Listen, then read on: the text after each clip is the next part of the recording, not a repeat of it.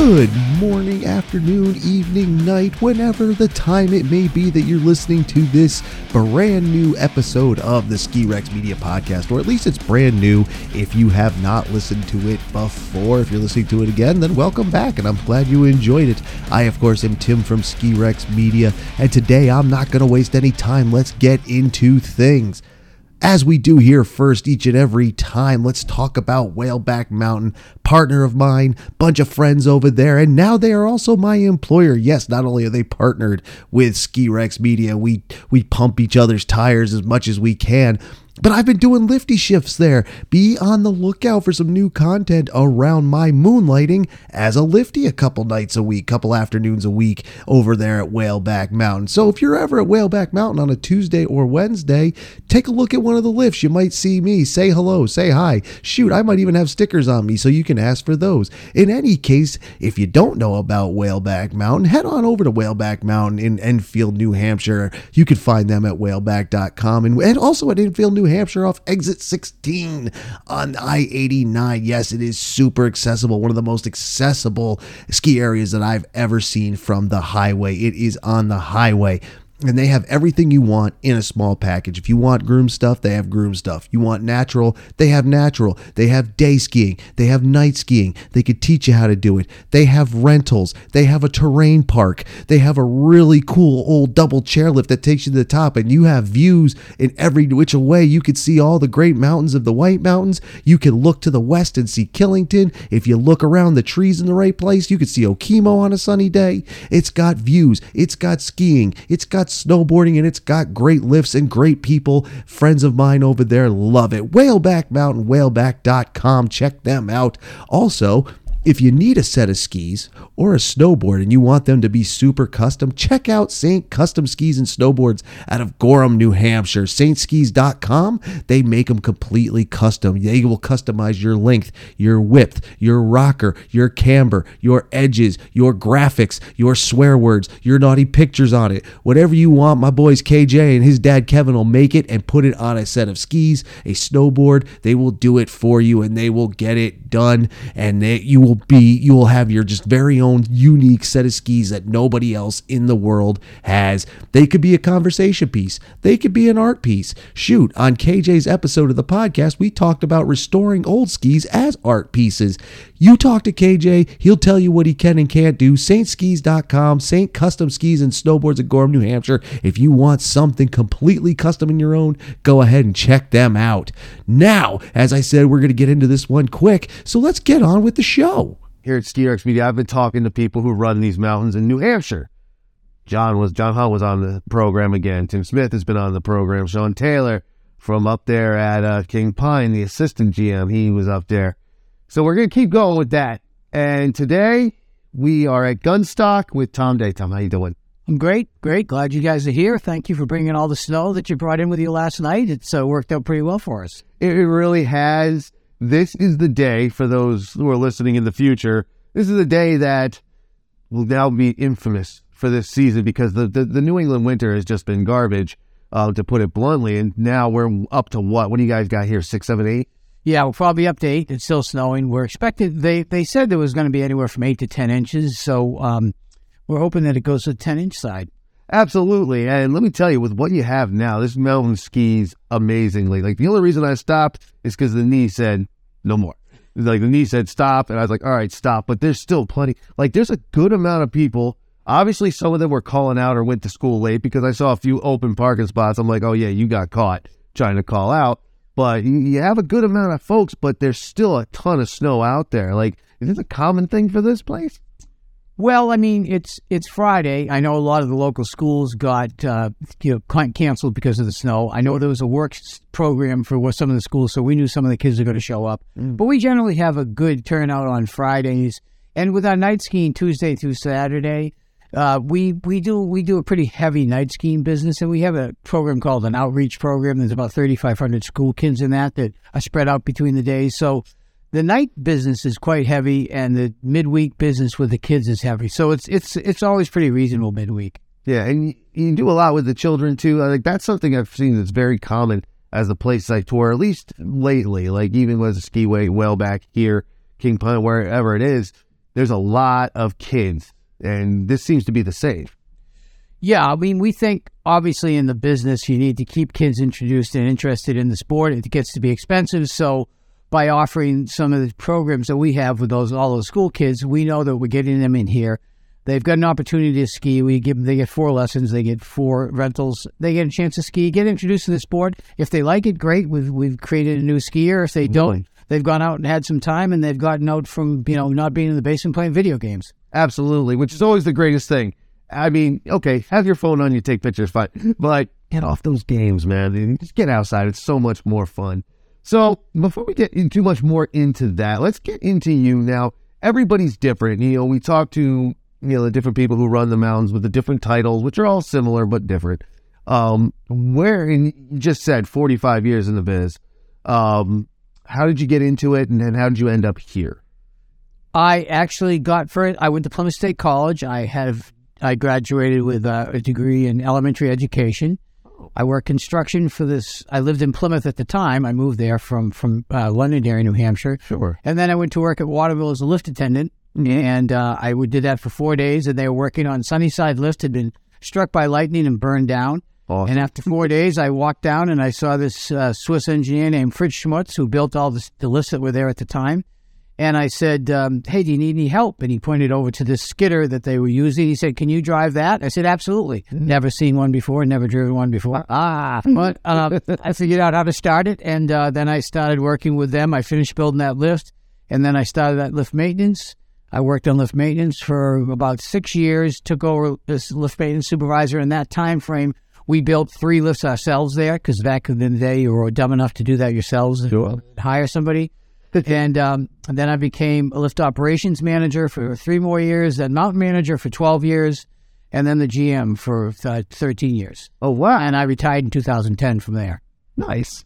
Hey, you retired and ended up here. Well, yeah, I did a bunch of other things in between, because I wanted to see if I could do something other than the ski business. So I got involved in a manufacturing business in Rhode Island, then took 3 years off, and then got involved with developing the welcome centers on Route 93 by the liquor stores. Sure. I got involved with that with 2 of the principals, Alex Ray and Rusty McClare, 2 businessmen from New Hampshire, and we did that for 18 months, got that up and running, staffed it, and then my job was done, and I went back. I have a condo in Park City and went back out there, and then 3 years later, I got contacted by a couple of the guys on the commission here that I knew, and the existing GM was going to be retiring, and so they said, you want to come back, try this, and I'd always been interested in this area, and it's a beautiful part of New Hampshire. Yeah. So I said, sure. So I got here in January 15th of 2020, and COVID hit March 15th of 2020. Yep.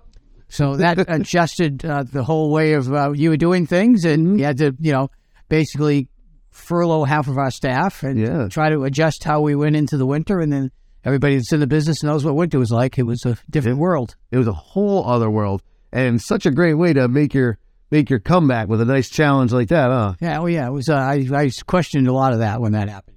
That's kind of awesome. Now, just not to talk about Waterville too much, because this is a Tom and Gunstock show today, but I have now talked to so many people who have come through there. Is there something to that? I just realized it as you were saying it now, but I've talked to so many people who have come in or out of there over the last 30 years. It's ridiculous.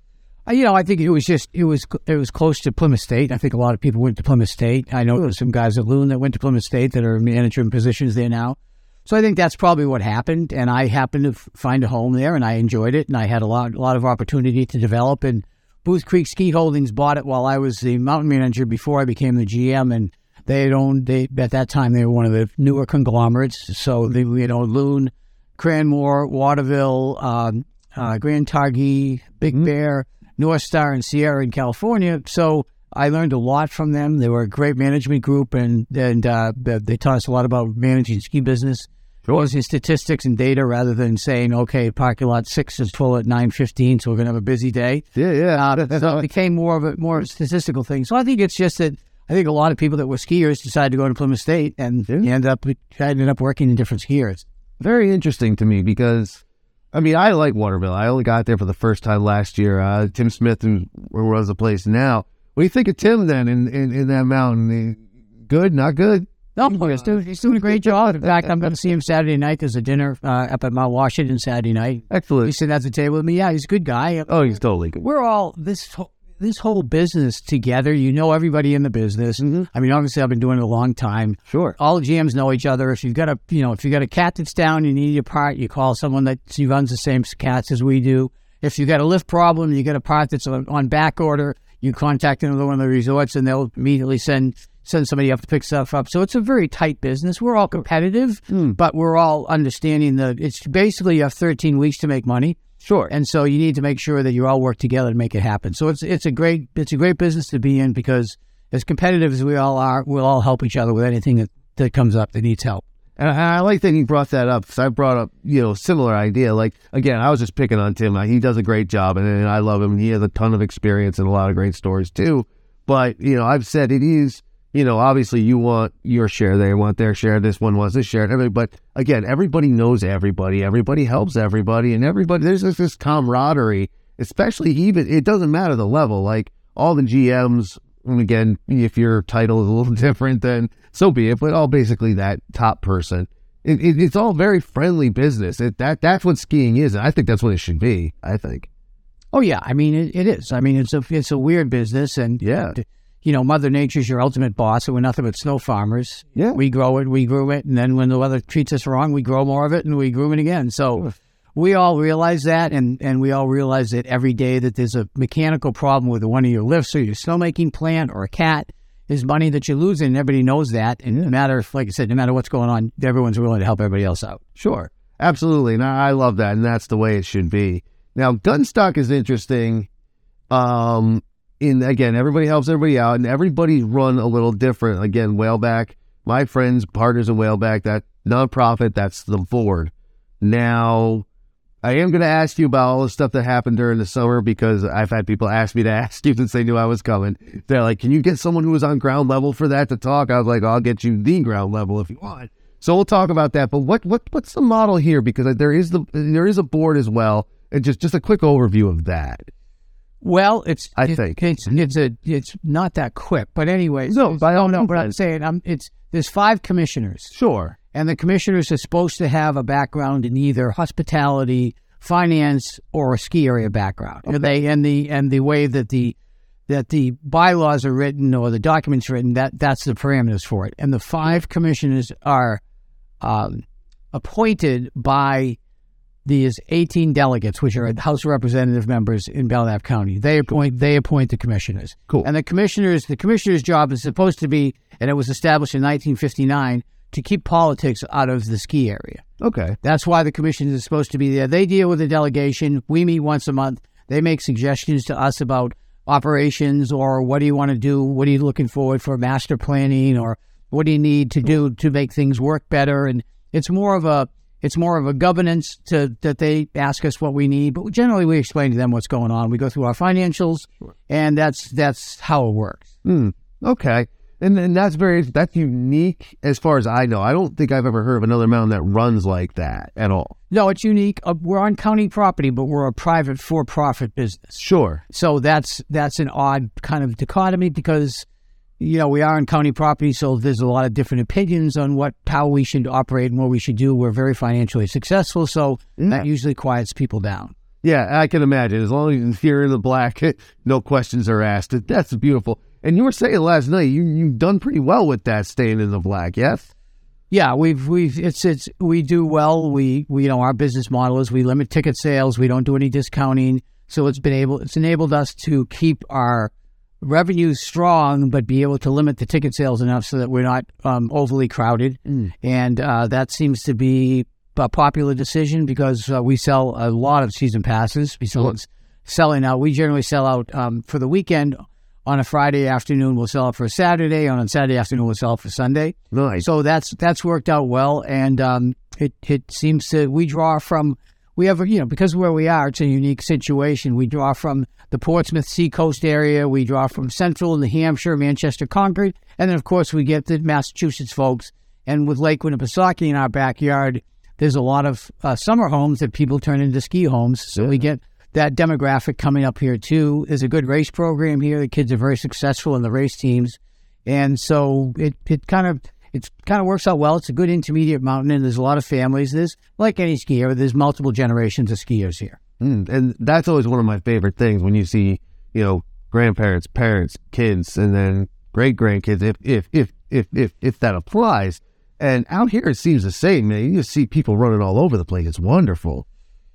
Yeah, it works out well for us. It's like I said, we get a good turnout. It's a steady midweek business, and the weekend business is strong. So, and the night skiing is very popular. In fact, I really think during COVID, I think people rediscovered night skiing. Oh, yeah. And so we have 22 trails and 4 lifts open. Well, if you count the carpet, 6 lifts open.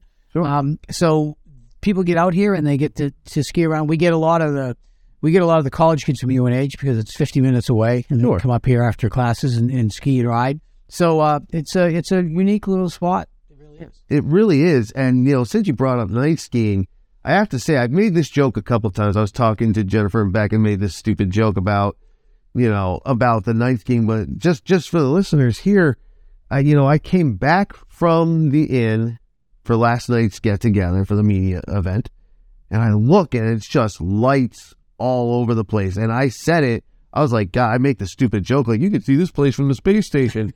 But I pulled up here, I was like, holy smokes, you might actually be able to. And at 22 trails, that's almost 50%, isn't it? Yeah, yes, we have 48 trails with glades and all that type of stuff. There you go. So there's a lot of skiing. There really is. It's surprised. Most people get surprised by how much skiing there is at night. We sell out 600 on Friday and Saturday nights, and we sell out prior to even when night skiing ticket starts at 4:00. So sure. And it, like as I said, it got way more popular during the pandemic. We thought it would die off, but it did. They still come ski. That's very interesting. But hey, if they're coming out and getting it, that's fine, because that was just a weird couple of years, and nobody was. Skiing is a social sport, as we all know, and that just killed it. And I'm sure that put a cramp on you all here as well. Well, I mean, your lodge had to be at 50% capacity. Your mazes had to have ghost mazes in between every line because you couldn't have, you had to have social distancing. So that limited how much you could actually, put on a lift. So if you got a quad and someone didn't come with the people they were standing next to, they had to ride 2 on the quad instead of 4. There's nothing more painful to a ski area operator than seeing 2 people on a chair that's supposed to hold 4. Absolutely, I'm sure. Oh, I get that's just got to be like, oh, God, son of a mother chicken. Right, exactly. It's brutal, man. It was brutal, and it was brutal. Now, speaking of brutality, like I said, we're going to talk about this because I was asked to talk about this. Last year, was it last summer? It was last summer. It was last summer. Gunstock made the news here. I thought it was just sticking at most regionally, but it made national news in some places. There were people in California talking about this. There was a big to-do, and I'm sure you can explain it better than I can, because I saw it and I was like, wait, what's going on? And then I kind of lost track of it. So I'll let you explain the drama, we'll say.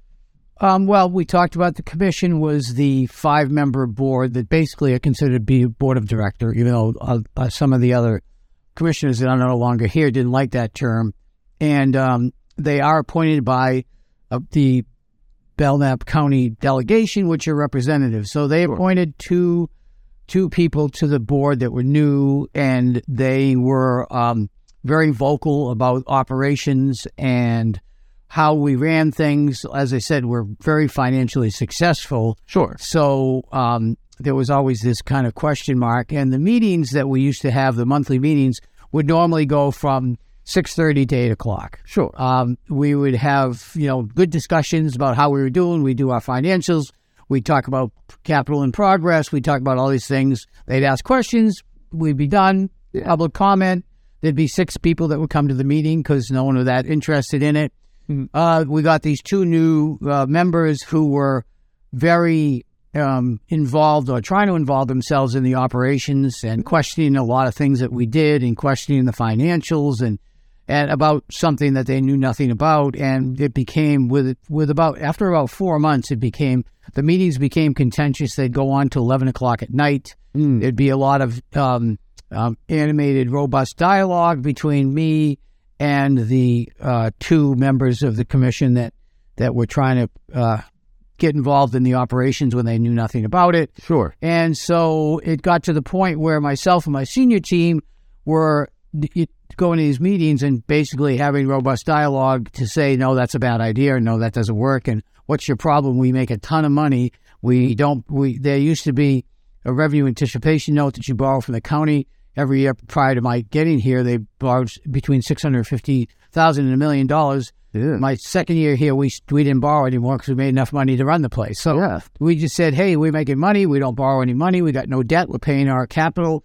We're paying all of our capital is coming out of cash. Let's why is the problem? So it got to the point where there was so much involvement that we had all discussed as a senior team, and that took a lot of dedication for the senior team members, because two of our senior team members had worked here 30 years each. Sure. And both, this is the same household, and our HR director had worked here 11 years. So we went to a meeting. The meeting we said, let's see how it goes at this meeting. Let's see whether or not we still think we ought to be here or not. And we got into the meeting. We always used to be sitting at one table together in a round table, and we'd sit up and discuss things. And they felt that there was too much robust dialogue going on. So they decided that we would sit in the audience, and if we wanted to speak, we'd raise our hand and ask to speak, rather than just sitting at a table as part of a senior team working with the board of directors. Sure. So when we walked in and saw that we were going to be placed in the audience, and at that time, like I said, there used to be 6 people coming to the meetings. There was 60 or 70 or 80 people would come to every meeting, because there was local people that were very supportive of Gunstock, seeing what was going on and coming in. And then during the public comment period, they were very vocal about the way the meetings were being held and the interference they were getting. Sure. So when we saw that we were sitting in the audience, I stood up and said, I'm resigning. I'll give you 2 weeks' notice. And my CFO stood up, and my director of resort services stood up, and my snow sports director stood up, and our facilities director stood up, and our marketing director stood up, and we said we're all quit, and we walked out. That's it.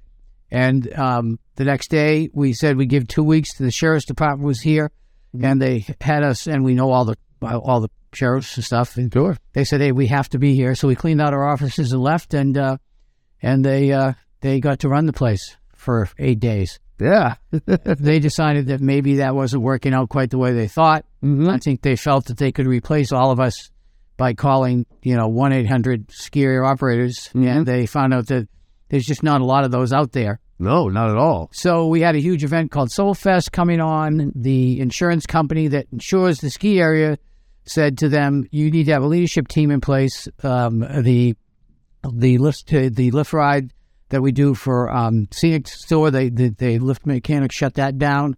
All the other summer business, the other guys, the existing staff closed all those because we felt it was not safe without a leadership team in place. And after, I think, 8 days, and our thing was these 2 commissioners go, we don't come back. Yep. And after 8 days, they had a meeting here in the base lodge, and 250 people showed up at the meeting. Wow. To ask for the removal of these 2 guys. And it was quite a loud, screaming, yelling, 250 people banging on the walls. Holy crap. About leaving. And they had the 2, one of them resigned, the other one resigned later. And we came back to work because those 2 people resigned. Excellent. And that's the story that was in the paper. So for those who said, hey, get the story, that was the story. Again, I lost track of it a little bit in the papers because I was just, let's just say I was a little bit of a jerk back in the day. I'm not going to lie about it. So when I saw people say, hey, we're done and walk, I was like, bravo. Like, I totally respect that. I get that. And so that's kind of where I left with it. But there you go. So, but no bad blood, though. You all came back and everything obviously is running great, you would seem. Yeah, I mean, it's funny to us. We still have people. I was riding up a lift this morning. He said, hey, you're Tom Day, right? Yeah. I said, how you doing? Good. How you doing? And he said, glad to see you guys came back. That was crazy. Or nice to see you back. It seems like it was like 2 years ago to us. It was long ago. And you're in the middle of running a ski area. And when you're running a ski area, every day is, you just, and besides the fact that we have night operations, so running till 9 o'clock at night, it just seems like it was such a long time ago. And it's nice. The biggest part I think that should be emphasized is the involvement of the public that lived in the area that skied here, whether they live here or they are season pass holders from some other town or other state. Sure. Their support was incredible. Yeah. And so the delegates, the representatives that that didn't support us. They 2 of them got primaried out, and 3 other ones got voted out during the election. So it changed the whole dynamics of the kind of the political climate here. And now the delegation works together because the other guys had slashed the sheriff's department and taken the nursing home down to 50% capacity. So it changed the whole dynamics of this. The public are the ones that came out and made the change. Yeah, and that's awesome. Like, for those who don't know, Gunstock isn't part of one of the big corporations that are out there. So you, as many independent places do, it's built around its community, or its community is built around it, or however you want to put it. And here you can see it just skiing out here for a couple days. You can see it, but when they all come together and be like, "Hey, don't ruin our place. Put our people back, please," which is very simplified, I know. But that's a beautiful thing. I mean, that's pretty much what it was. It was save Gunstock. Don't ruin Gunstock. Gunstock's what it is. We've got multiple generations skiing here. Totally. Go, don't mess with it. Yeah. Go away. Yeah. If it ain't broke, don't fix it. Right. Well, there you go, everybody. There's that part. And now we got that out of the way. The drop. We're going to get back to the fun stuff. Let's get back to the fun stuff. So Gunstock, beautiful mountain. About 50 trails, just shy of 50 trails. You said 44. And Nordic, yes? Yeah, we have 22 kilometers of Nordic. 22 kilometers of Nordic, and with this, I'm sure, this new snowstorm, you got to be about opening that up, too. Yeah, they're out rolling it right now. We actually make snow down there, too. We have a big fan gun, and we make huge piles of snow, and then we spread it with a manure spreader with a cat. Oh, there you go. So we can get open when a lot of people can. Of course, this year, the weather hasn't been that conducive to making snow, so we struggled down there to get it open. But we're open now, and I think as of today, we'll probably have 6 or 7 kilometers open. I know they're grooming the rest of it, so it's a big part of it. It's a nice thing to have. Yeah, I mean, it's a beautiful day for that too. I assume my cross country is limited. What do I know? I don't know nothing. That's why I talk to people like you, because I don't know what I'm talking about. Everybody knows that. Now, something I saw down there, I've seen where the trails are and stuff. This is something I found unique. Now, some mountains will let you park your van in their parking lot. You have a campground down there. Yeah, we have 265 sites in our campground. Yeah, and now, is that year-round? There is year-round. We have 4 cabins that we rent year-round that you can, use. Sure. And then there's also the seasonal. We have seasonal hookups that they can be there year-round. They have power. They'll use the bathhouses, but, we have a lot of RVs that stay here year-round. And that was what I was getting at. We were talking, a couple of us in the media group that was here, Ski Rex media followers know this was the media week, and we were at King Pine, and we're here. And we were talking about, staying in parking lots. Where can you do it? We were talking, I think Bolton lets you, I think Magic lets you, that I can just think of offhand. Well, driving in, I'm like, holy smoke, you can't, they don't just let you, they're basically asking for it. Right. That's amazing. Have you seen, and one of the questions I had about that is, have you seen an increase in use there as the last couple of years, the van life and everything, that trend that exploded during the pandemic, like many outdoor things did. Is that part of your thing too? Well, I mean, we saw a little bit more of it during the pandemic, but no, not a whole lot more. We'll see a couple of people on the weekends, but nothing bigger. And the seasonal people that stay there year round, they've pretty much been there for a while, and it's their ski house. Yeah. They're all season pass holders, and sure, they can, most of them can walk up here from those lots, so that's nice. And as I said, the bathhouses are year round. They're heated floors, so it's comfortable enough. And most people that are RV people or camping people, they're used to that kind of stuff. Absolutely, and the thing is like, now from people from the outside, they see one ski mountain has got to be the same as the next. It's got to be the same as it. And it's not. Everything in its own little unique, whatever it is, whether it's differences in terrain, whatever it is. And that was something I don't think I've ever seen before. Yeah, I don't know how many other skiers have campgrounds hooked to them. In fact, the campground was here before the ski area was. Oh, was it? Yeah, it's been there for, I don't know exactly the date, but we were talking about that the other day with one of our long-term employees. Huh. So,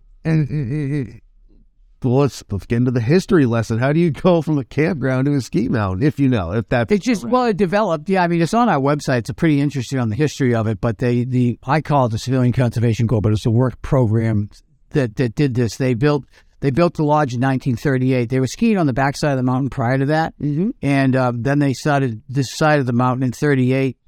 all the timbers that are here in that lodge, and you've seen the lodge, it's an adorable lodge. Oh, it's amazing. All the timbers were cut on site. All the stonework in the pillars and also in the fireplaces were quarried here.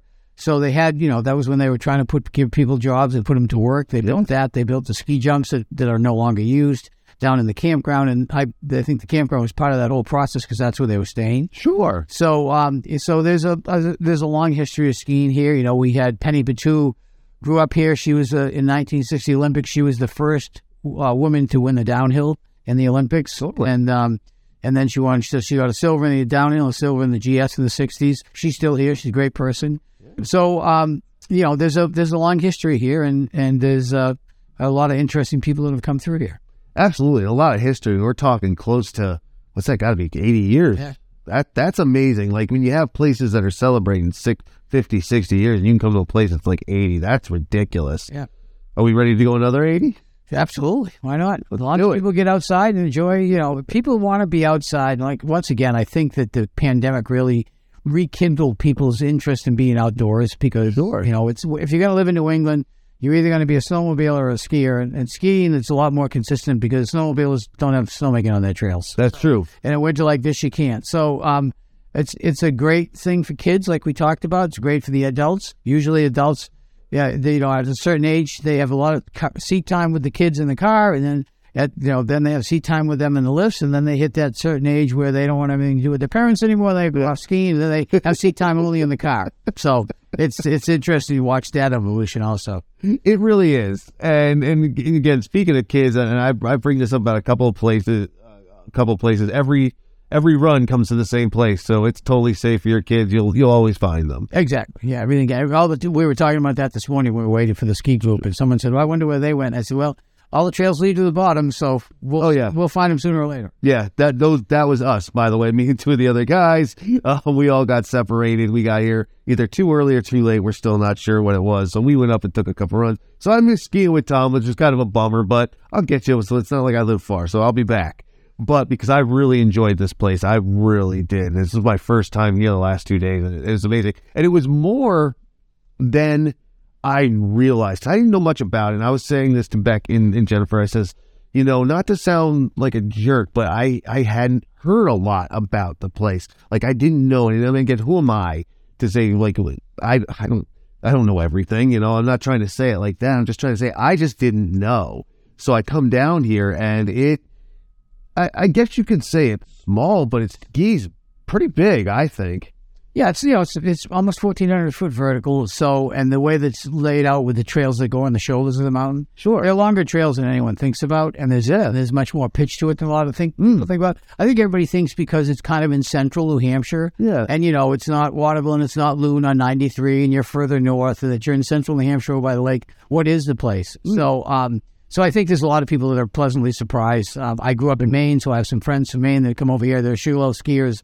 I grew up as a kid skiing at Sugarloaf. Sure. And they come over and they're like, geez, same thing. I didn't realize. And the view from the top of this mountain is spectacular. Spectacular. Today, obviously, it's snowing, so there's not much view, but that's cool. Snow is good. But yesterday, man, you could see Mount Washington out there, and I'm not good at that. I can't name every single peak on the horizon. But, man, the views and then the lake right there, that's just ridiculous. It's beautiful. Yeah. Your mountain is gorgeous. And I'll say that to anybody. Like, if you like a mountain that looks good, you like the views, you like the outdoors, come here. Like, it's pretty spectacular. It's very nice. Tons of stuff. Now, again, I didn't get to ski with Tom. What would you suggest coming out here? What do you like? What's your favorite? Recoil is one of my favorite trails because it's a true New England trail. It's got a great fall line. It's got the twists in it. Yeah. It's that like that. And Flintlock is my other favorite trail because it's a long trail. It goes down the other shoulder of the side of the left side of the mountain, skiers left. Totally. And the views of the lake from that trail are amazing. So those are my two favorite ones that on the mountain right now. No. In fact, I took a couple of the ladies down, both of them. Flintlock, top of Flintlock's not open, but we went down Recoil, and I said, I got to take you my favorite trail. It's a New England style trail. It curves. It's got good fall line. It's narrow. And they said, oh my gosh, yeah, you're right. That's great. So it's got some fun terrain. It really does. And there's plenty to go around. Like, come on down here. It is wonderful. I think before I let you go, I've been asking this as a goofy ass question straight up. I'm not even going to lie about it. But as I've said, people, as you go up the ladder, you get an office, but they're not just doing one job. You might do this, you might do that. You know, some people like being a lifty for the day. Some people prefer to be operations. When you're not being the boss, which job do you like to do? Flipping burgers, something?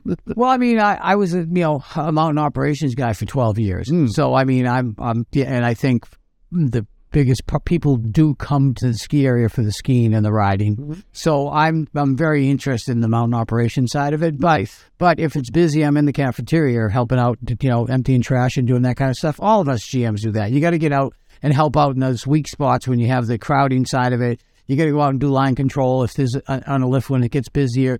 It's a matter of just kind of, I say I'm the general manager. I generally manage. Generally. And that's, you have good people around you that really, do the work. Your front line people are great. They have to, they deal with the guests all the time. So Sure. It's just being around, being present and watching stuff and trying to help wherever you can.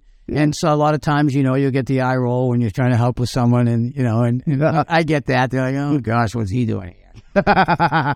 But that's okay. I was, like I said, I worked my way up. I was a lift attendant. I was a lift maintenance guy. I was, I did it. I understand that. I used to roll my eyes at the GMs too. So you expect that when you get the job as a GM, there's a lot of eye rolling. Sometimes it's when they've turned away from you and you can feel their eyes rolling in the back of their head. But that's okay. It's expected. It doesn't bother me. I think it's kind of funny, actually. No, that's really funny. It's really funny you put it that way. That's just always interested me because I've seen it. I've worked in the ski industry before, and there's other industries the same thing. You're still helping out. You're still doing more. And that's a great thing. It just, for whatever reason, I've recently become fascinated into what each person's favorite thing to do. Like, what's the one they would gravitate to? So, and again, a lot of times, like you said, it's backgrounds. Operations guys, go for operations. People who somehow came up through the kitchen and then marketing, they want to be back down in food and beverage or ticket sales or whatever, or even parking cars. I think Jeff Hathaway at Magic said one of his favorite things to do is parking cars. I think it was him. I can't remember. But yeah, I just think it's fascinating. I don't know. Right. Yeah. And I'm not, we have a great CFO. I need strong financial people. I know what we need to do for numbers. I know what we track the budgets. I know where we are, but I'm not the person that could do a spreadsheet because that just glazes my eyes over. And I could nap when I was reading to do a spreadsheet. So yeah, that's definitely not my strength. No. Yeah. And there's places you want to stay the hell away from. Exactly. That's awesome. Well, dude, this is awesome. Like I said, I love your mountain. I'm going to be back. I can't say enough good things about it. Anybody come on down here. Let's plug. Website is gunstock.com. Gunstock.com. Very simple. Gunstock Mountain Resort on the social medias. So you can check that out. And I'm sure they have the phone number. Everybody still has the landline. Believe me. I don't know if you all have someone monitoring it. Yeah, we just kind of bored. Right. But and do remember, everything here we do sell out on Saturdays and Sundays. So go online, buy your tickets, go online, reserve your ski school, go online, reserve your rentals. Everything can be done so that when you get here, it's a unique experience. We got RFID cards, so once you get your ticket, you can reload them online. So it just makes it easier to get out of your car, walk to the thing. All of our parking lots are on one level right up to the lift, so you can easily access the lift without worrying about going on a shuttle. We don't do shuttles. We don't do anything like that. Everything's walking distance, so it makes it an easy experience. Oh, yeah, it totally is. Like, it is right there. Like, you spitting distance. Awesome. Come down, check it out. Like Tom said, make sure get in early that way because they're doing business here, man. And it's busy, and you will not get your spot if you come trying to walk up because everybody else is already here, and they beat you to it. Thank you, sir. I appreciate this. Thank you. Nice talking with you. Absolutely. And enjoy the rest of this snow day. Hopefully you'll get another one. I hope so, too. Excellent. Thank you, sir. And there you have it, our new friend, new Ski Rex Media friend, Tom Day. Thank you to Tom Day and everyone down at Gunstock for that wonderful, wonderful day. Couple days, actually, down there checking that place out for the media event. Hosted, or I shouldn't say hosted, obviously it was hosted by King Pine Ski Area and Gunstock Mountain. but organized in part by Kathy Bennett Marketing and Kathy Bennett over there. Once again, I want to say thank you to Kathy. What she did and this event made just everything so easy, especially for someone like me who had never done a media trip like this before. Set up so nice, and I got to visit two great places, in this case Gunstock Mountain, and got to visit with Tom Day, who was a very awesome person and clearly knows his stuff. So thank you to everyone involved, and thank you to my new friends out there, Karen and Charlotte and Stephanie and Bob and Eric and everybody else whom we met down there. Bart as well, who skied with a couple times. We lost track of him. I lost track of him during this Gunstock visit. We skied a few runs over at King Pine, but I lost him down there in Gunstock during the day. So shout out to him as well. And of course, Stuart Winchester, friend of Ski Rex Media, the friend of mine, friend of the program, a peer, awesome. He was there for a good chunk of those days too. We had a lot of fun, all of us.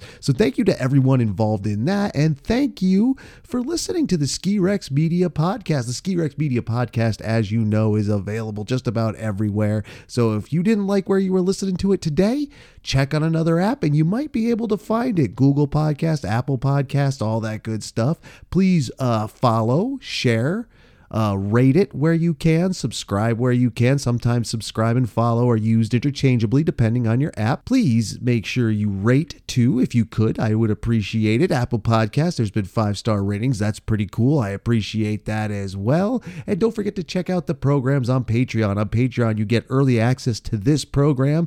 And I just debuted The Darker Side of Ski Rex Media, another podcast program. That one is Patreon exclusive. And the Patreon starts at $1 a month. There are 3 tiers, $1, $10, $50, and they're free trials for all of them. And each one is basically the same, but then a little different too. So check that out if you want to actually know what I'm talking about there. Go ahead and check that out. Patreon.com/SkiRexMedia. And then of course, Ski Rex Media on social media channels. And you can email Ski Rex Media at contact@skirexmedia.com. You can send in questions, queries, concerns, things you like, things you hate, things you'd like to see or hear, all that good stuff. I also have a YouTube channel. I'm still working on that. I've been working on that for years. I'm still not 100% sure what I'm doing but you can still listen to the podcast there if you want. And some more new videos. There is one from the King Pine trip. There's going to be one from this Gunstock trip. And there's going to be at least one from the Cannon Mountain trip, which we're going to talk about on a later podcast episode. I got to ski there for the first time. I got to ski there with Mario and Brian from the Highfalutin Ski Bum podcast. They were skiing there for the first time. It was the first time we skied together. It was a lot of fun, and we're going to get together and talk about that in a future episode. Again, thank you for listening to the Ski Rex Media podcast. I do appreciate it. Check the show notes for all the information I just rattled off, and have a good time out there, man. February's going to go by quick, and then March, and then April, and then the outside season's going to be done for those of us who don't know how to get up into the high country. It's going to go fast, but then that means it just brings winter around, the next winter around just as fast, right? Right. Enjoy your day, evening, morning, whatever time of day, and I will see you out there, my friends. Thank you, and later.